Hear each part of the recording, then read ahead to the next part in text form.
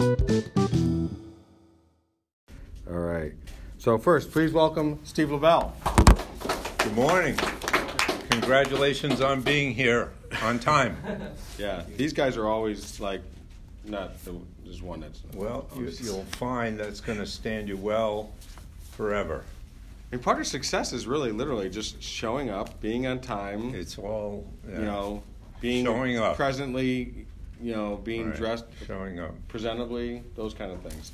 So Steve Lavelle, I think we're just, my son, Zach, had gone to see Steve at one of the events, actually at the Biz Lab, I think, and he also came to the Boss event. Yes. That was because there were like 80-something speakers at this event that I had put together with a whole team of us put together at RPI, and it was 81 speakers in one day from one stage. Most difficult presentation I've ever had to do. Really? Well, it was 5 minutes. Every speaker had 5 minutes. We didn't even have a lunch hour. It was 45 minutes for lunch because we had to get through all these speakers. And they all spoke about different aspects of their journey, very specific stuff. So Steve, so my son took the day off from school because he really is interested in business. And you actually didn't get to all your points, and you actually did something I thought was very... So most of these people, Steve included, practiced, rehearsed, and had it down. But when you get on stage sometimes, something happens.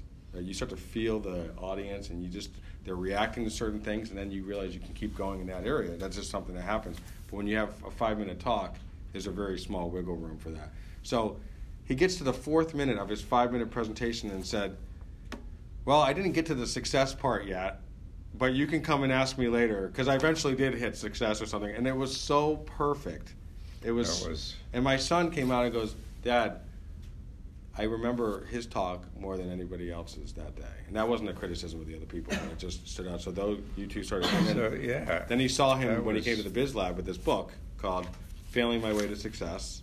And so the other day, my son is now looking at potential other possibilities at his company. Mm-hmm. And so he really wants to he's just a voracious reader right now and listening to podcasts, and just wants to learn as much as he can.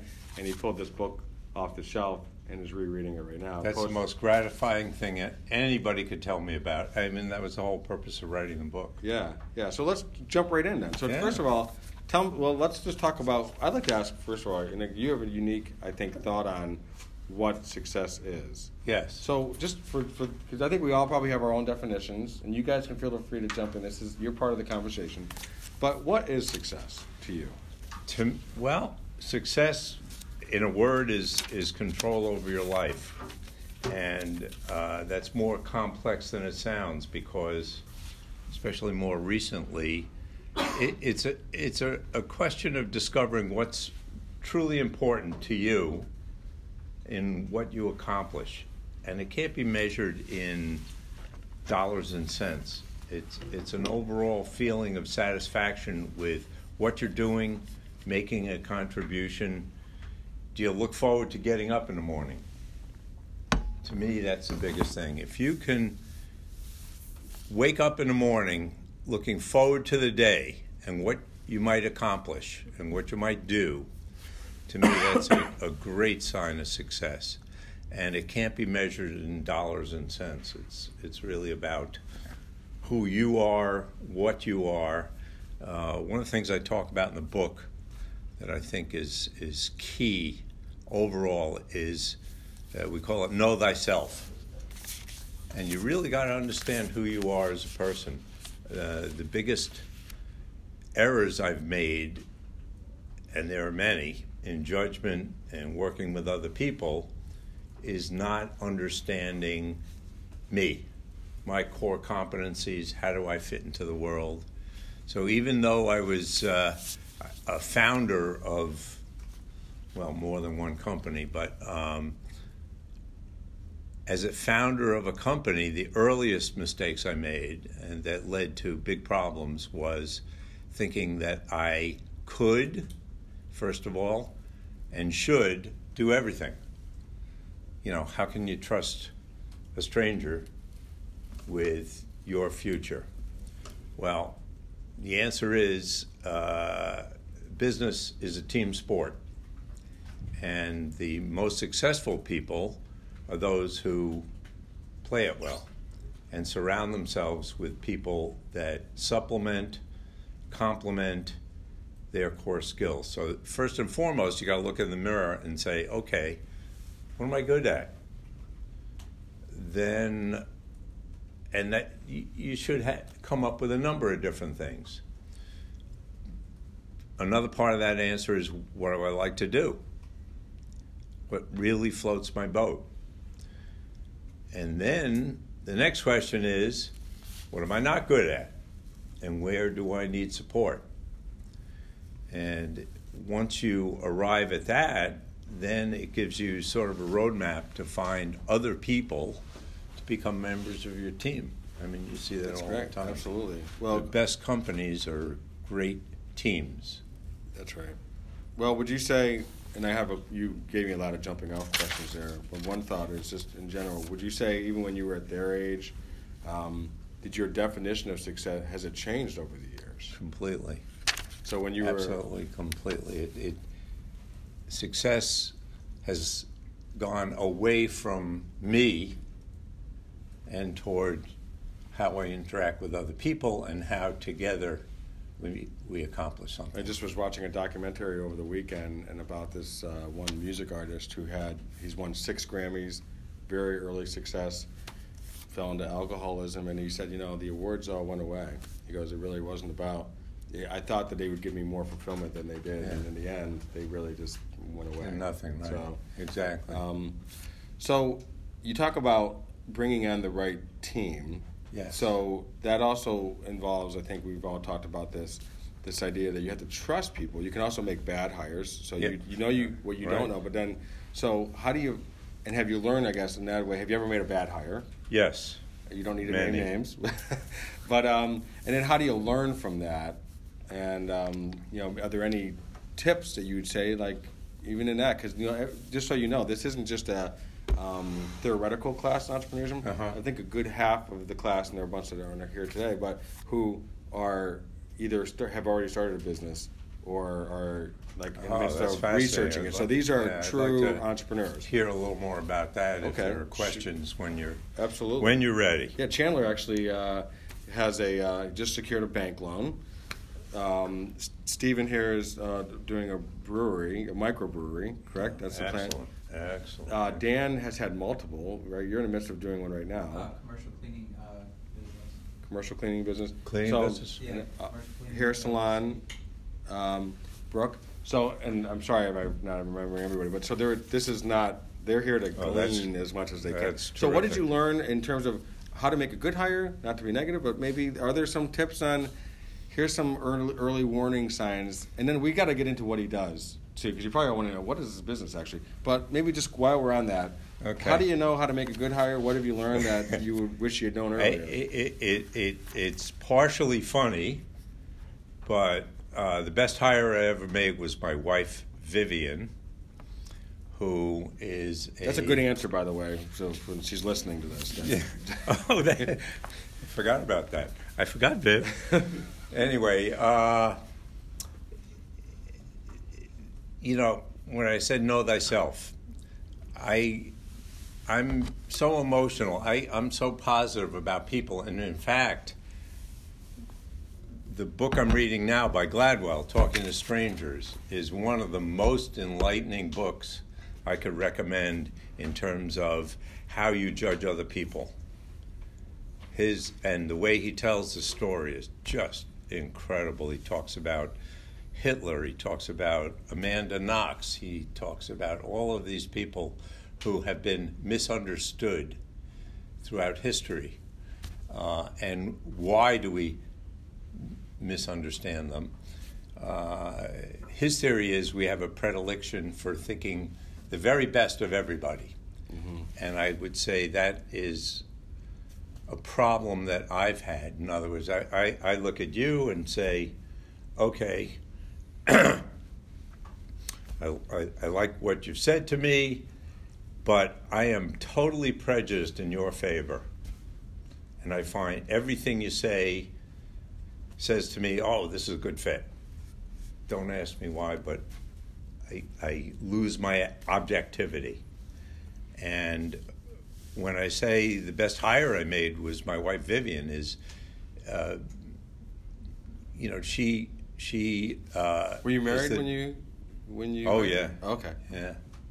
And the fact that we're still married after almost 50 years is Congratulations. testament to Vivian. That's awesome. Not anything I claim credit for, but the fact of the matter is, her parents were German immigrants, Holocaust survivors, and because of the culture that she grew up in, she's extremely objective, and she can see through all kinds of stuff.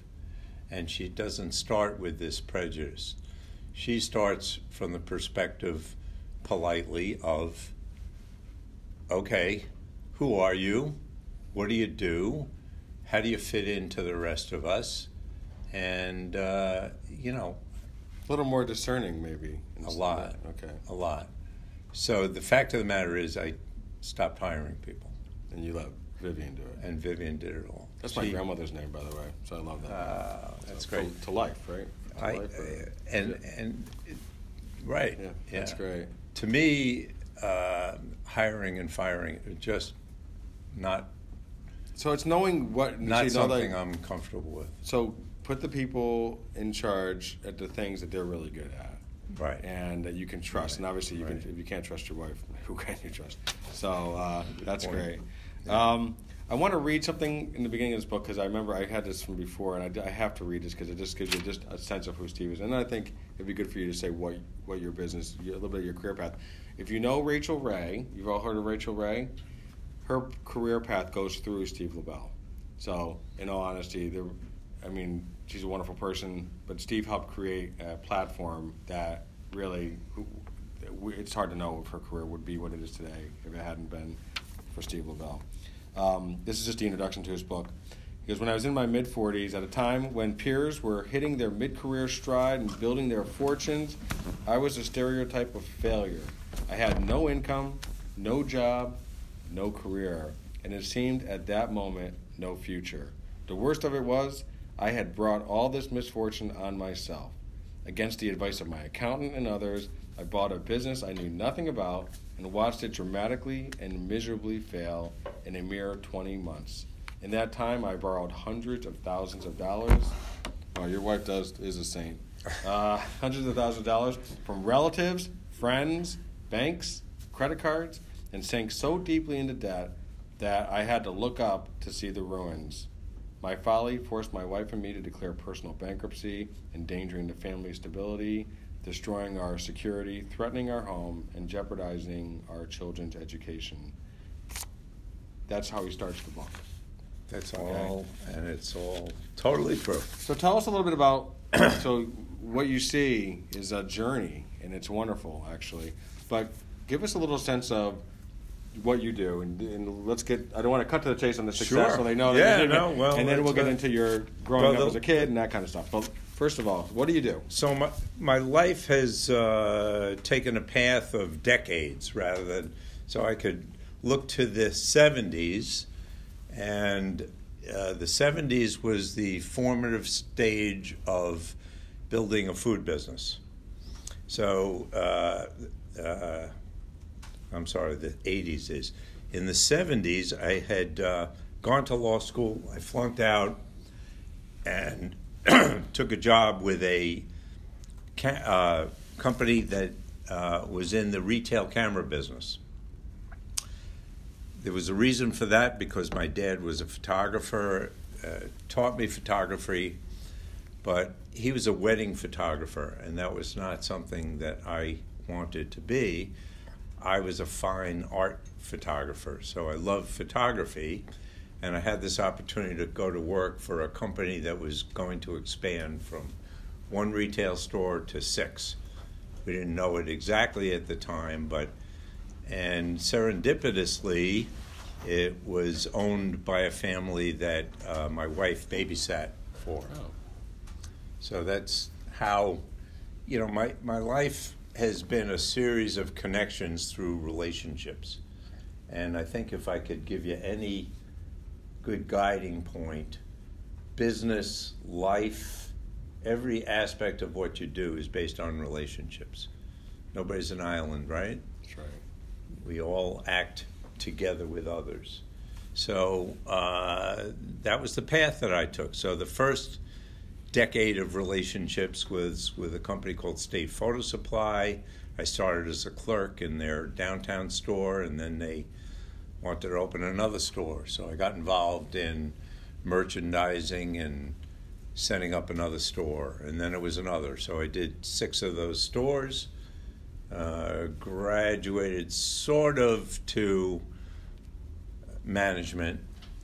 The challenge was it was a closely held family business, and any of you that are involved in that would understand how that works with an outsider. You're always an outsider. Well, in the early stages, in my naivety, I thought I was an outsider who could become an insider. And it took me almost 10 years to figure out that I'll never be an insider. And that's when I opened this little cheese shop. Once again, a connection through Vivian. Vivian's, again, the family was German, and they had a whole bunch of friends. They lived in Queens, and one of those people went into the imported cheese business and became extremely successful. The company, a cheese importer out of New Jersey.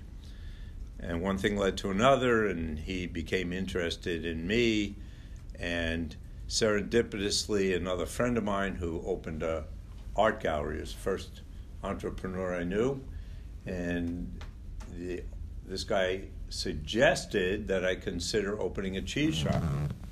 And as it turned out, they had a store in a brownstone in downtown Albany, and there's a little space underneath. So his suggestion was kind of selfish, but it rang a bell. It was, we're having dinner, and I had this idea of opening a retail camera store, photo gallery, and send all the framing and stuff to my friend who has the art gallery. So no, he said, open a cheese store. And you would think that would just be off the charts, right? Right. Well, I knew this guy, Henry, who had this cheese importing. So I called Henry up. I said, what's the story with imported cheese? And I also looked around Albany, and literally nobody was doing it. This is 1980. Nobody was doing it. And it occurred to me that what a good thing to do. If you can do something that nobody else is doing, why not? But the problem is I knew nothing about the cheese business except I had this guy. So I spent time with him. He sent one of his employees who had experience with retailing cheese. We had this space. One thing led to another. The rent was good. And so I rented this space. I was not going to quit my day job. Okay, let me make that clear. I thought I was smart enough to do that. It's tough juggling, isn't it, when you have this entrepreneurial enterprise and you have the day job? Or was it hard to juggle that kind of? Yes, very. Yeah, because my mind, I was successful for this company and did a great job and was well known in the field. Yeah. Because my heart was in it, my brain was in it. Yeah. Once I started along this other path, I lost interest in that. You got divided. And on top of that, I was a young, arrogant person. We had just bought a new house. We had our first child. And I decided, Vivian was a French teacher, by the way, and we decided together that one of us was going to be home and raising our kids. And Vivian wanted to be that person. So that's the path we were taking. And again, this is all 80s. We opened this little shop, but like I said, I still had my day job, except that now I was the only one earning income in the house. And while they, in reflection, as I look at what they were paying me, they were paying me fairly. In my arrogant 20s, I felt they were underpaying me, and acted out in that respect, thinking I was so invaluable that they would just give me more money and do whatever I wanted. Not happening. So I ended up getting fired, and I got fired at the same time that I was opening this cheese shop, which was funded in part by my father-in-law, funded in part by his friend, the cheese importer, and some small savings that my wife and I had. But it was all in for me, because this was it. I mean, I had no other choices. I mean, it was either go get a day job or open this little shop. As it happened, my sister was available, so I hired her, and the two of us opened this 400 square foot shop, 20 by 20, in downtown Albany. And so what is that in relation to this room, would you say? So 20 by 20? Half. Half this room, just to give you that perspective. Yeah, give or take. The good news part of the whole thing was that because we were so unique and we brought stuff in that people could not find outside of a major city, New York City in this case, we did a spectacular job on this little shop. This was right out of Greenwich Village, and the best quality of everything you could find anywhere. So we got the attention of people who appreciated that, certainly the more well-to-do, but we also got the attention of local media. Vinod Chhabra, you remember Vinny? No. He was the food writer for the Times Union. Oh, okay. He sort of discovered me and wrote a lot of articles. People like Benita Zahn came in and shopped. Chris Kapistashi, who's now Chris Jansen, because she was a big baker. And so we caught the attention of a lot of people. But with all that, our first year, which was April of 1980, we totaled $125,000 in sales. And my take on that, and we lost money, according to the accountant. I made about $9,000 this year, so I went backwards in terms of income. You're feeling kind of mixed, probably in a way, though, right? Because you got to feel really good about, I felt great about the store, yeah. But yet, it's not bringing in that. And we were in the wrong place. Among the photo stores that I did for this other company, I did one in Stuyvesant Plaza, which in 1981 was a very different looking place than it is today. It was a kind of a more traditional tired strip center. But the owner, Ed Swire, had in mind exactly what you see today if you visit. I worked there. And At Stuyvesant Center? Yeah, Stuyvesant Plaza, that's the Pub. TGI Fridays. They were already open at that time. yeah. I wonder if any of your Well, when I was there in the 80s, there was no TGI Fridays.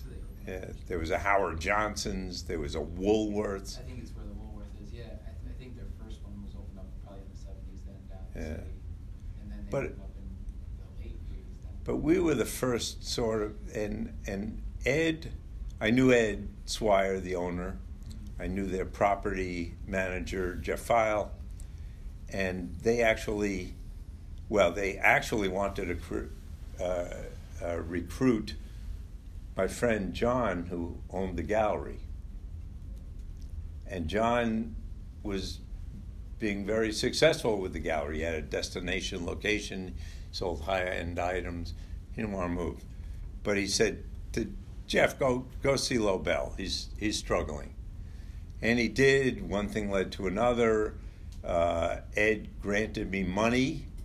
There was one vacant store in the plaza. It's actually where the little book house was. And one thing led to another. He granted me money, and we built out a store there. And I two-income families, but nobody was paying attention to nutrition, the kitchen. And I said, okay, now, this was not a unique idea. I copied this from tons of research in New York City. There were already stores. So the name of your business was? The original business was called the Cheese Connection. The Cheese Connection, okay. Yeah, because we were primarily selling imported cheese. When we moved to Stuyvesant, through connections with some great caterers and people, how much time we got? No, we're good. I just want to make sure that I want you to get. I didn't want to miss it. You lead me. I keep going. can skip easily. You made some shifts when you were once at Stuyvesant in terms of your business model. Oh, yeah. We went to prepared foods. Okay. We actually built a kitchen in the store because it was a larger store than we really needed. And with Ed's help, with the help of people like Jim Rua, who's a great local chef, I learned the catering business. So the whole idea with the catering business was, if it's very hard if you're a retailer to get people to come to your location. You're going to find that out. How do you differentiate yourself? So one of That's the a things word that we hear a lot about, by the way, right? I think Lauren brought that up last week. The differentiator. You know, what are you doing that makes you different? Why go to you? Yeah, why go to all you these other rather than choices? somebody else who's maybe Right. doing the same thing? First good goal is do something different, if you can, or another twist on it. And in our case, we decided to go into the catering business and bring our product to the public.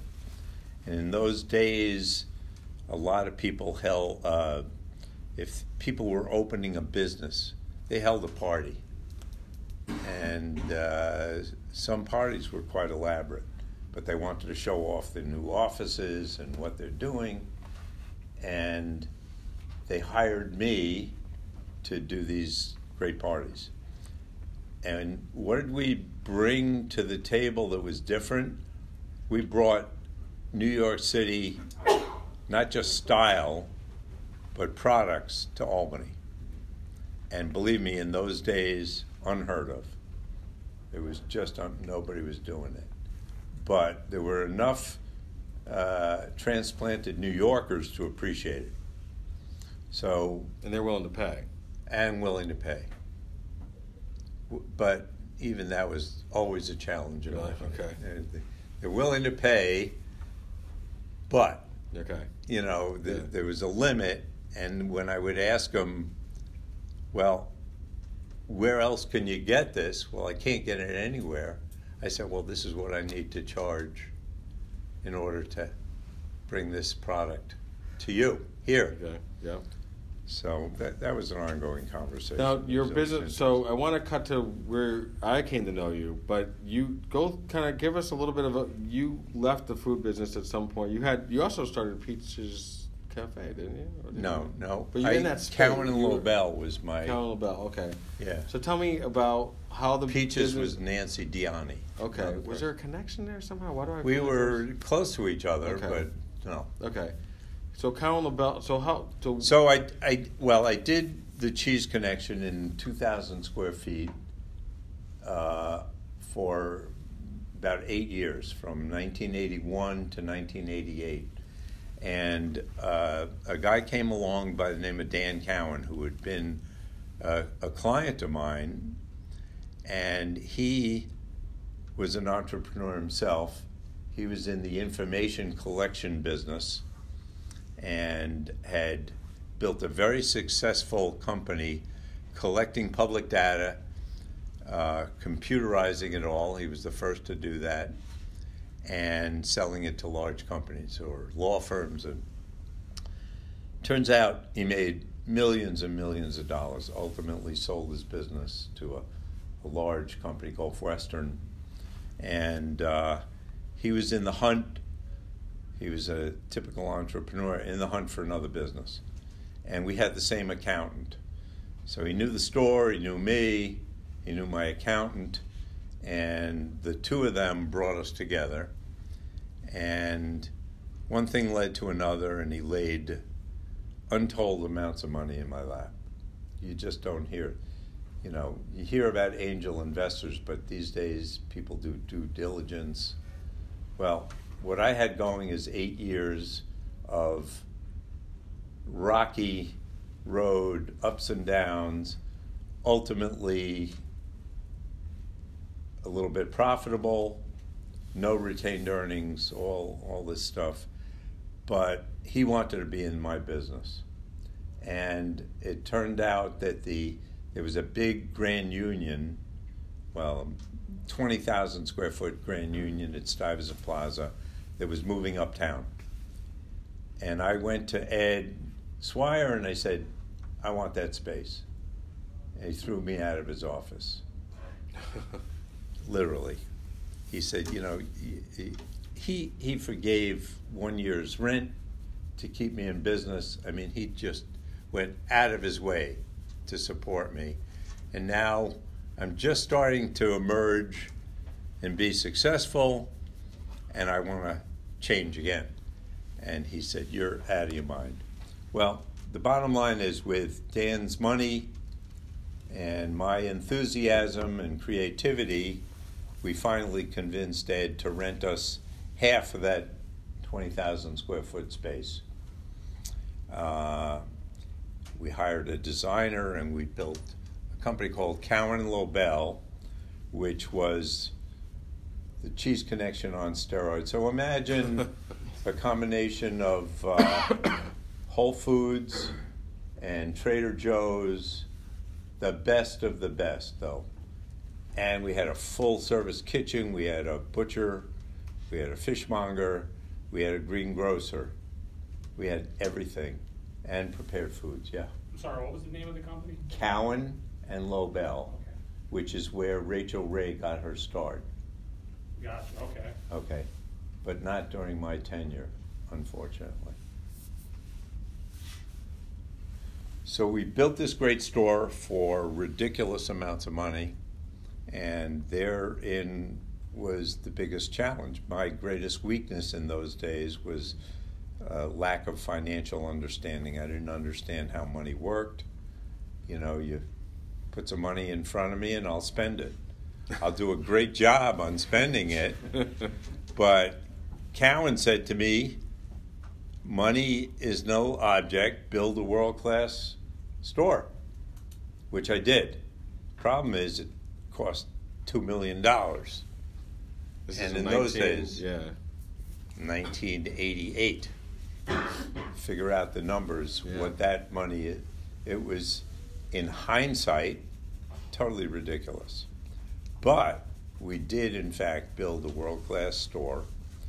The challenge was, it was very hard to draw any profits out of it. The overhead was out of sight.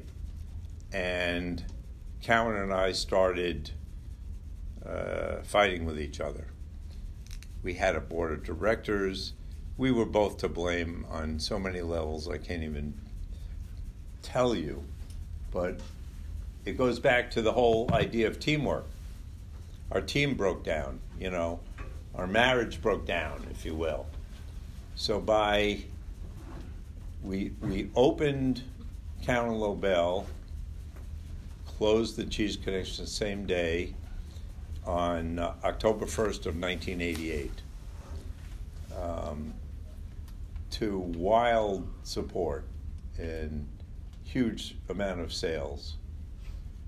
But like I said, we had overhead that was off the charts. Electrical bills that we never anticipated. We had 60 plus employees. Wow. We had 9 middle managers. This all came from Dan wanting to have a big company. Mm-hmm. I was a fish out of water.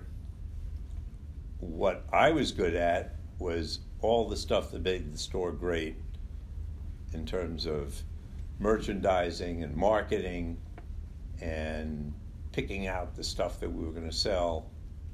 That I was a master of that. Okay. The problem is that's not good enough. You know, a business entity is a living, breathing entity.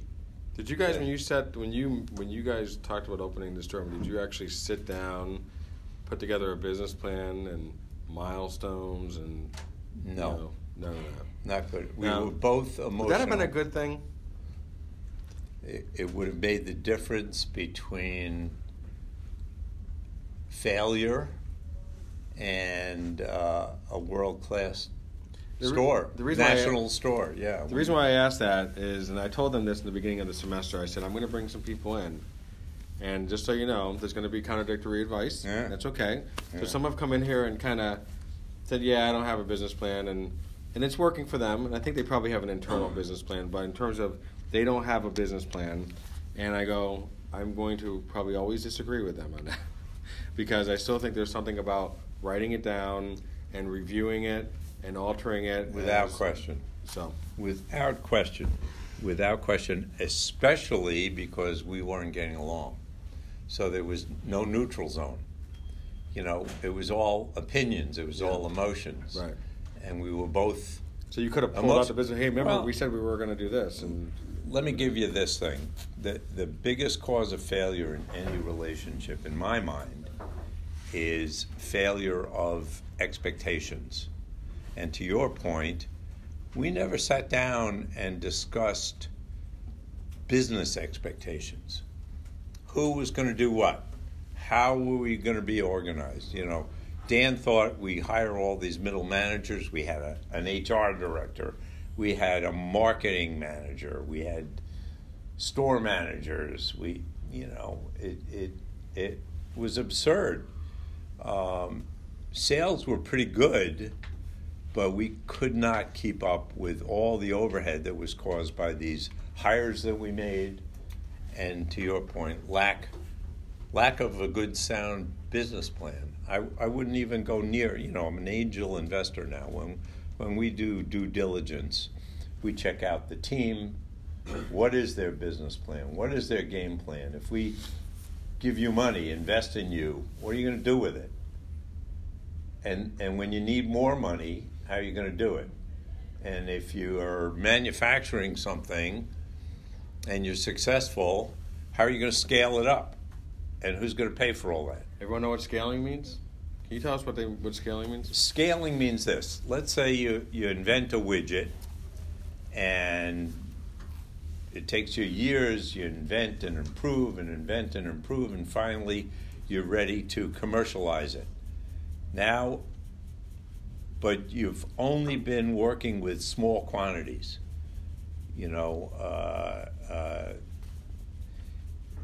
You're able to manufacture 10 or 15 or 100 at a time, but not more than that. So now you finally reach the point where you have a commercially viable product.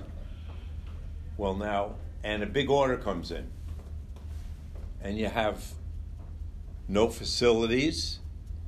You may not have anybody who can make large quantities for you. I've seen this time and time again. Even if you have somebody who can make large quantities, how do you control the quality? How do you know what they're doing? Can you trust them? Do you have an alternate supply source? So the bottom line is success can lead to a failure because you become too successful. And then you can't fulfill. And the worst thing is not fulfilling what you promised to fulfill. Is that what I say under promise and over deliver, right? Is that what happened to Cohen? Well, with Cowan and Lobel, no, we were we were able to scale because we just kept hiring people, and Cowan had deep pockets. Okay. But it reached a point where he was running out of enthusiasm. So, yeah, we scaled. We did all of this, but we did it on his dime. not on profits from the company. Okay? You really need to figure out, how do you take this commercially viable product, figure out a way to scale it in an affordable way that gives you profits. Because a business without profits doesn't have the lifeblood to survive. And the biggest measure, I always thought, for example, when I had the Cheese Connection, and by the time Cowan and I reached a deal, we were doing a little over $1 million in sales. The Cheese Connection. Out of wow, 20,000 square feet. It was wow. But I was working 24/7, literally 24/7. And if the night dishwasher didn't come in, I was mopping the floors and washing the dishes. And then at night taking out catering.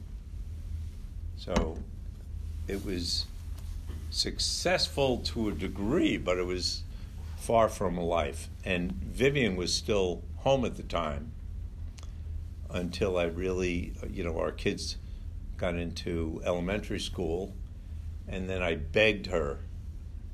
She wanted to go back to teaching. I begged her to come into the business with me. And I have to say, on the success side of things, I give her credit. Stable, made good hires, made good fires, and really created the stability that allowed my creativity. So that was a good team, and we got a lot accomplished. Introduce a third party, and money is involved. Now you're asking for all kinds of trouble. Right. And so here's the issue. Cowan had the money. I had all the ideas, the creativity. It's a little bit of a Steve Jobs, Steve Wozniak kind of thing. One's Yeah, really in a good way. one area, Yeah. one's really good in the other area. Yeah. The marriage can be wonderful if it's Right. complementary. It could. It could have been incredible. Problem was, Cowan, and this is going back to the expectations, Cowan really wanted to be me. My expectations of Cowan was that he would take care of all the business stuff, all the expenses, All the Excel spreadsheet all stuff. of that stuff, and make us profitable, because that's what he did with his other business. Well, I never realized he was doing this more for fun than anything. I was doing it for survival. This was my dream. And we achieved the pinnacle of anything I could have imagined. The problem is, I did it with his money, and he felt his money was more valuable than my creativity and everything that I did. So that was a great cause of tension, which ultimately, by 91, led to me being thrown out of my own business. Wow. Literally. And let me tell you something else about retained earnings. So I had $1 million business going. Your name is on the business. Well, no, this is first the Cheese Connection. Okay. $1 million business going, and no retained earnings. But I was living a good life. The business, it was a lifestyle business. Supported our family. Paid me, provided me with incredible food. Paid all my travel. Paid for my car. Paid for this. Paid probably half of the stuff. I'm sorry, come and arrest me. Probably half of it was illegal, if you really go thinking about it. In fact, one day, I was so stupid about this stuff. One day the IRS came visiting and reminded me that I owed them $35,000 of withholding taxes. They're really nice about reminding you. They do a good job about that, the IRS does. I'm telling you, two guys in gray suits that were like 7 feet tall and said, you have 24 hours to come up with the money or we're padlocking your doors. Now, I had a friendly banker who actually supplied working capital for us and believed in me. And when I got my first, that's the other thing, timing. In 1981, you know what the prime rate of interest was? 13%, right? Even more. And effectively, I was able to get a $75,000 loan. I think I was paying 18+% interest. Oh, it's like a credit card. It's impossible. It's just impossible to pay that back. So we had all of these things working against us. That was part of the reason I was motivated to really bring on an investor and get myself out of this rut. But again, ultimately we figured a lot of stuff out pre-Cowan, and then when he came along, I was really ready to do something different. And I had to give up 75% of my business in order to get his money, which sounds ridiculous, but it seemed to me 25% of a multi-million-dollar business was better than what I was facing, which was, it was hand to mouth all the time, even though we had a good life. But it was not good business, not a bit.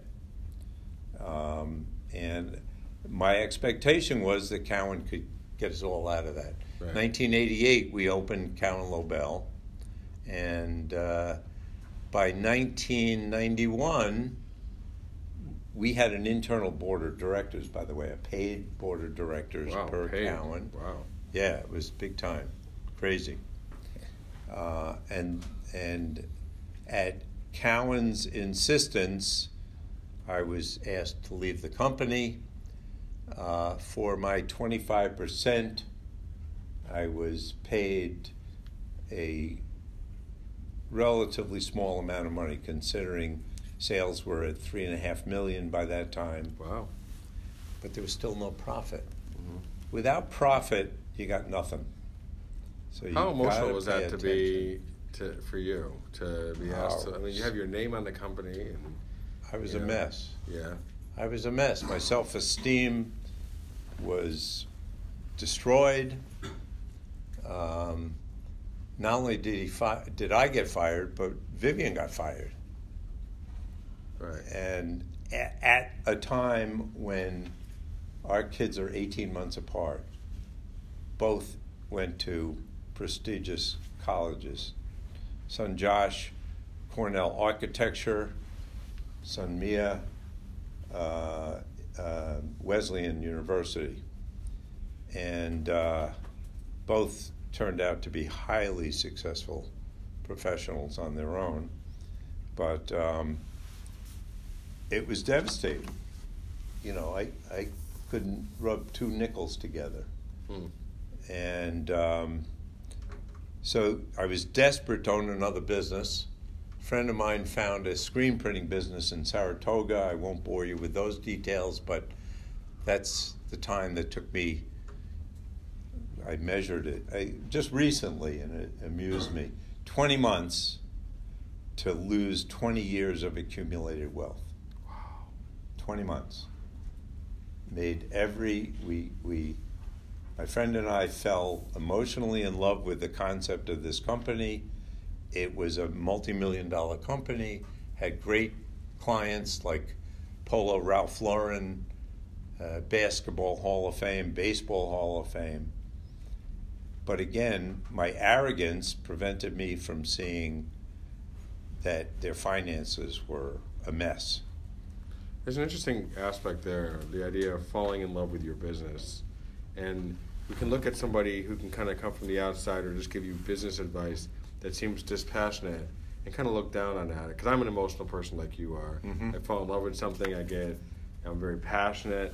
And then when somebody kind of pours, it feels like they're pouring water on it. But you need those kind of people, like you mentioned your wife even, who can just kind of look at things with a critical, not a cynical, but just a critical eye and say, well, does the left side of the ledger average out the right side or whatever? And you need an adult in the room. That's the expression, the adult in the room. So, I would approach a problem and say, okay, what do we need to do to solve it? Sometimes the best thing to do is not do it. Right. I had a hard time acknowledging interesting failure or that something can't be done. Right. And I just forged ahead and didn't listen to people who I should have listened to. I can tell you now, there were many people who had reasonable advice for me that I just ignored. Were they mentors? In my arrogance. Or had you not given them that kind of role? No, I didn't recognize, at that time, didn't recognize the value of mentors. Something we talk a lot about. I could tell you today, there's nothing better than a good mentor. Nothing. And a good mentor-mentee experience is your responsibility, not the mentor's. So you got to remember that. I've served as mentor to a lot of people. But if you, as the mentee, don't take the initiative, the experience is not going to be nearly as good as if you, first, you think, well, maybe I'm bothering this person. Well, if they set themselves up as a mentor, they want to be bothered. Right. That's what they do. Well, there's a benefit for both. I mean, my daughter was mentored by, you know Megan Baker, probably from Baker Public Relations. And, Megan just gave her a tremendous amount of time, just, encouraging she was still a student at the time. And then now my daughter's actually working for her. That wasn't necessarily the plan. It was just over that, building that relationship as you talk about. But it's like the idea that I think when I talk to people about getting a mentor, most mentors I know, like you as well, is they want to feel like you don't have to take everything they say, but if you're just going through the motions of I'm picking his brain, but I'm never going to use it, they don't want to wait. They don't have time to waste. But it doesn't mean you have to take everything he says either. You may say I wouldn't go into that, and you go, well, that just forces you to go and look and make sure that you crossed all your T's and dotted all your I's. I always get that one mixed up. But they don't want to just feel like if you're just going through the motions to hear me talk. I have other things I can do. Exactly. And you could tell pretty quickly. So forget about the screen printing business. I literally lost every nickel that I ever had in that bankruptcy. It was a personal bankruptcy, and it was just probably the worst time in my life. And the one thing that saved me, though, all along, I've been, in every business that I've been involved with, I've been philanthropic. I've always looked to how can we be helpful to the community that is helping us with our success? How do you become a good corporate citizen? And especially with the companies that I controlled. So I never turned down an ask. When I was in the food business, I catered many parties pro bono to help organizations like the Albany Symphony and other organizations like that. Wherever I could, even in the T-shirt business, I contributed T-shirts to SPAC for an event. I always tried to find a way. Anyway, after this mega failure, the thing that saved my life there was the fact that I was philanthropic. I served on numerous boards that interested me. Now, that's another thing. I always believe very strongly you need to give back to the community. But you got to do it because you care, not to gain some business objective. It's just part of what you do as a business person in a community. But people could easily see through phoniness. So I was on these boards and I did real work, and it was very gratifying, but I also got to meet incredible people. And essentially, over time, worked myself into a peer relationship with people far wealthier than me, and business and community leaders, and it all just worked out. And that became so. And from that, you started a business. Well, You joined the business. in a way, yes. So the first benefit of it was, I was padlocked out of our factory. We had a little factory in an old school building in Wilton, and we were literally padlocked out of it. Right.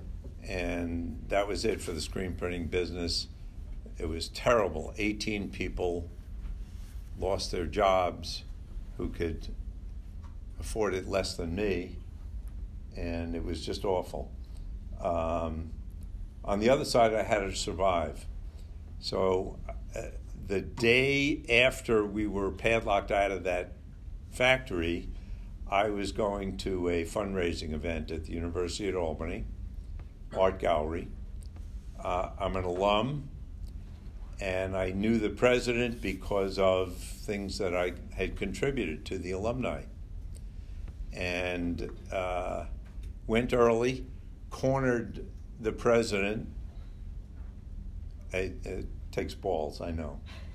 Takes guts. And so I cornered him and spilled my guts. I told him everything, and then I asked for a job. And the job that I asked for, which I had vaguely researched, was director of marketing of the university. And the reason I chose that was because from my perspective as an alum and a business person, in those days, this was pre-nanotechnology, this was pre-everything you see going on at the campus. It seemed to me that the university needed a liaison between the university. I was among the boards that I served on was the University at Albany Foundation, which is a very prestigious, as you know, board of directors. Very. So you got the job. So I created this job. 3 weeks later, was installed with my own office, a very good salary, and state benefits. Now, I want to cut to the chase and a couple things because we're running out of time. But I want to, so first of all, just the idea of relationships. Every relationship matters. It's not just about what you can get out of it, because I don't think when you built these relationships you were thinking about that. But then when your time of need came, then you said, well, I'm going to lay it out on the line and share with them. Absolutely. But what I want to, and then because I know there's probably a couple questions here as well, Right. knowing these guys.